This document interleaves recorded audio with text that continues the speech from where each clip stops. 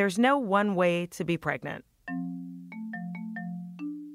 I'm Andrea Sirtash, and this is Pregnant-ish. My pregnancy journey wasn't traditional.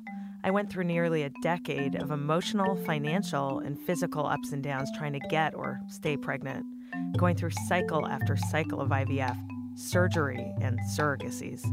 With a little help from my cousin and her uterus, I'm now a mother to a baby who was waiting for a healthy carrier since 2016. I know modern family planning. The people like me with unconventional paths to parenthood are often left in the dark. Pregnant-ish is here to tell their stories, stranger-than-fiction stories, yearning to be told. Honestly, there are women who reach out to me on Facebook all the time who I barely know. I think that that's one of the things that a lot of women struggling with this want to talk to somebody, but they don't know anybody who's completely open.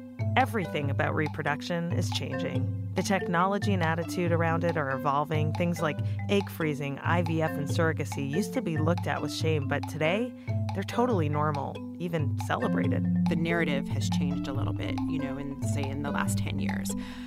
Right now, it's perceived as something really positive and empowering, and there's a real go-girl attitude about it. I mean, I'm 34 years old. I'm not, 58, right?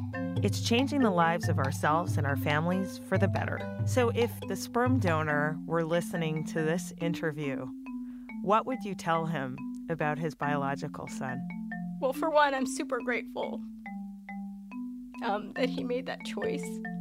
Our pregnancy journeys are all different, but when we bring these untold stories to light, we find there's a tie that binds them all. You don't have to be totally open like I was, but also remember that people love you and want to help you and want to be there for you.